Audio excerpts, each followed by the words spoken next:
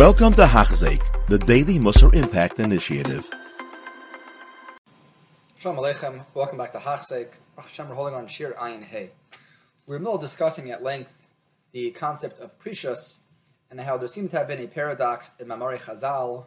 On the one hand, we saw that precious was something that was praiseworthy, that was something that we should strive to attain and conquer.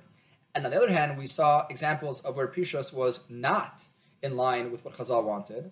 And perhaps many Mamarim that saying that precious was something that was negatively viewed in the eyes of Chazal. And the Ramchal began to explain how there are two types of precious, and in many areas, precious is absolutely praiseworthy, absolutely something that we should strive to attain. And today is going to define that type of precious a little bit further. And with Hashem, we'll get into the precious that the Ramchal says Chachamim viewed the abstinence from as being critical as well. So the Ramchal, Klal Hadavar, what is the rule about this type of precious that we praise and we should try and strive to attain? Since everything in this world is tremendously dangerous, how can we not praise somebody who tries to distance himself from the danger of this world? This is the good precious. You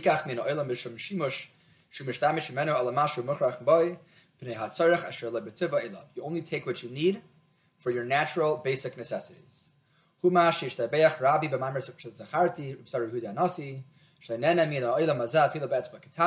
even get a pinky of benefit that was unnecessary. The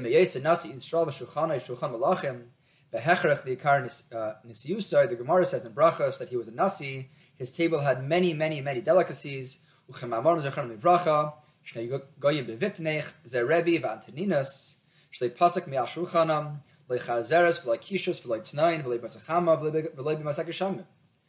Ramchal is asking, which Tosfos there already asked the Kasha, that how could Rebbe say he didn't even get an etzba katana when his table had the finest delicacies? The Ramchal is coming to explain, different than maybe the way Shulchan Aruch and the Goyen explained the stira, that Rebbe had it on his table, but he didn't benefit from it, and that's how he's able to claim even his etzba katana didn't have any extra hana.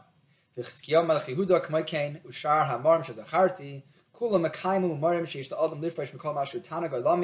Ramchal the world and the material and luxury is dangerous.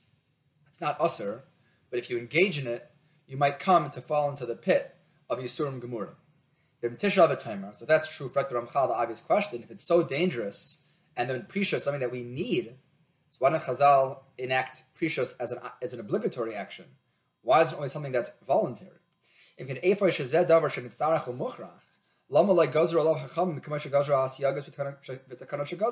made tons of gzeros, tons of takanas, so all of these areas of precious should have been subsumed and created as well. The answer is, says Ramchal, it's a good question, but there's an obvious answer. We have a rule that Chazal don't enact gzeros unless most people can withstand them. Not everybody could be at this level of piety that we refer to them as a chassid in the true sense of the word. They should be righteous and follow halacha.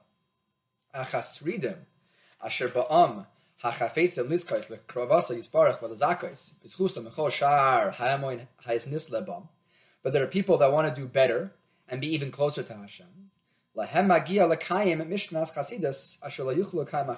can be at this elevated plateau which many other people are unable to maintain. This is this order of precious that we are discussing. There's no such thing as a nation that everybody is exactly equal. We don't believe in communism where we're all exactly equal, as if. Everyone has different intellect, different capacities, and therefore consequentially everyone will be at a different ramah, a different level. There are those that will put in the full effort and attain very high levels of ruchnias. And even those that aren't at that level will get affected and impacted by those who are at a high level. The classic, Rebbe Chassid or Rosh Hashiva Talmud relationship, whereby somebody is greater and somebody is lesser, but the lesser is is increased his level by the greater above him. And that's the surah and the system that HaKadosh Baruch Hu set up. So the Prushim aren't everybody, but the Prushim, who are individuals, will then help the communal Klal Yisrael as well to raise their Ma'adreba. So there's a symbiotic relationship whereby even the regular simpletons can be elevated by the Prushim. The Vracha Ba'arba Minim Shebelulav, and that's the way Chazal darshaned, not that long ago, Sukkot, that every min of a lulav represents a certain type of yid. Yavo Eila v'yichapur al Eila, the ones who are more righteous give kapara to the ones who are less righteous. The way that I'm saying is that it's not a wanton or an unjust kapara, but the greater people actually enrich the lives of the simple people, and they themselves become better as well.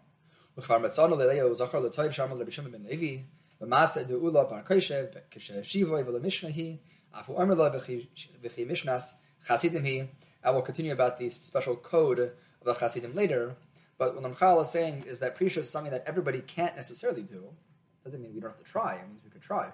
But because it's something that you can't force everybody to do, Chazal didn't codify it as a takana or a gzera, but fundamentally you see, if they could have, they would have, and that gives the stress and emphasis as to how critical Precious is. Yisher koyach v'shal b'matzliach. You have been listening to a shir by Hachzeik. If you have been impacted, please share with others. For the daily shir, please visit Hachzeik.com or call 516-600-8080.